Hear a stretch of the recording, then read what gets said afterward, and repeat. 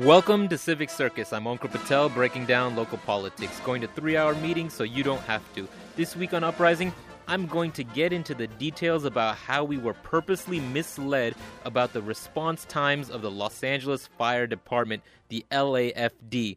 That's right, after a California Public Records Act request filed by a community group called Fix the City, it has become front-page news that the LAFD's reported response times have been falsified for years. The excuse of using alternative response time measures is worse than political double talk. You call, they show up, how long did it take? Anecdotally, we have Tania Wafer, who lost her finger because it took the LAFD 45 minutes to respond to a call because the local station was never alerted. Part of the ongoing problems that the fire department has had with its computer dispatch system.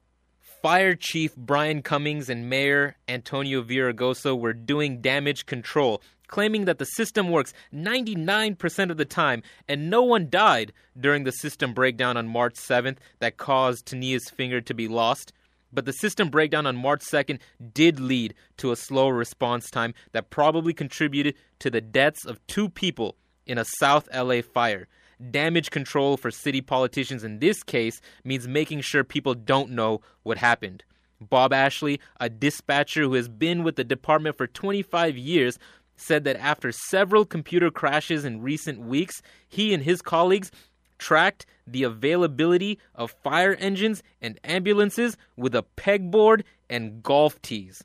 When 16-year-old kids at private high schools have GPS and GIS on their mobile phones, and our firefighters and dispatchers are using a pegboard and golf tees to track fire engines and ambulances, it would be funny if it wasn't literally a life and death situation. The fire department has had to expend emergency funds to fix the glitches in their computer systems, while the $78 million information and technology department doesn't even involve itself in other departments' problems. Which goes back to the point of why we were lied to in the first place.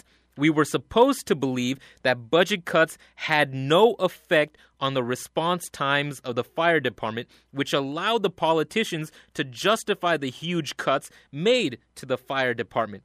The LAFD is politically weak compared to the LAPD, the LADWP, or big money developers. But to focus on the purposely misleading statements of our public officials, the response times for fire engines and ambulances has gone up across the board since the new deployment plan was instituted. For years, fire officials published statistics that showed they were responding to medical emergencies faster than they actually were. Now that the politicians have been caught using false data to make decisions, they're calling for an audit.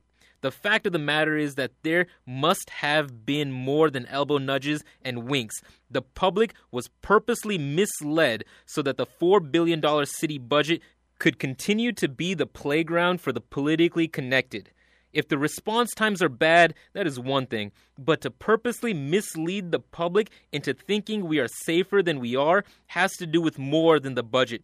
It is indicative of the lack of respect that our government has for the people that it is supposed to represent. What's more dangerous, fires or liars? For Uprising, I'm Ankur Patel with Civic Circus.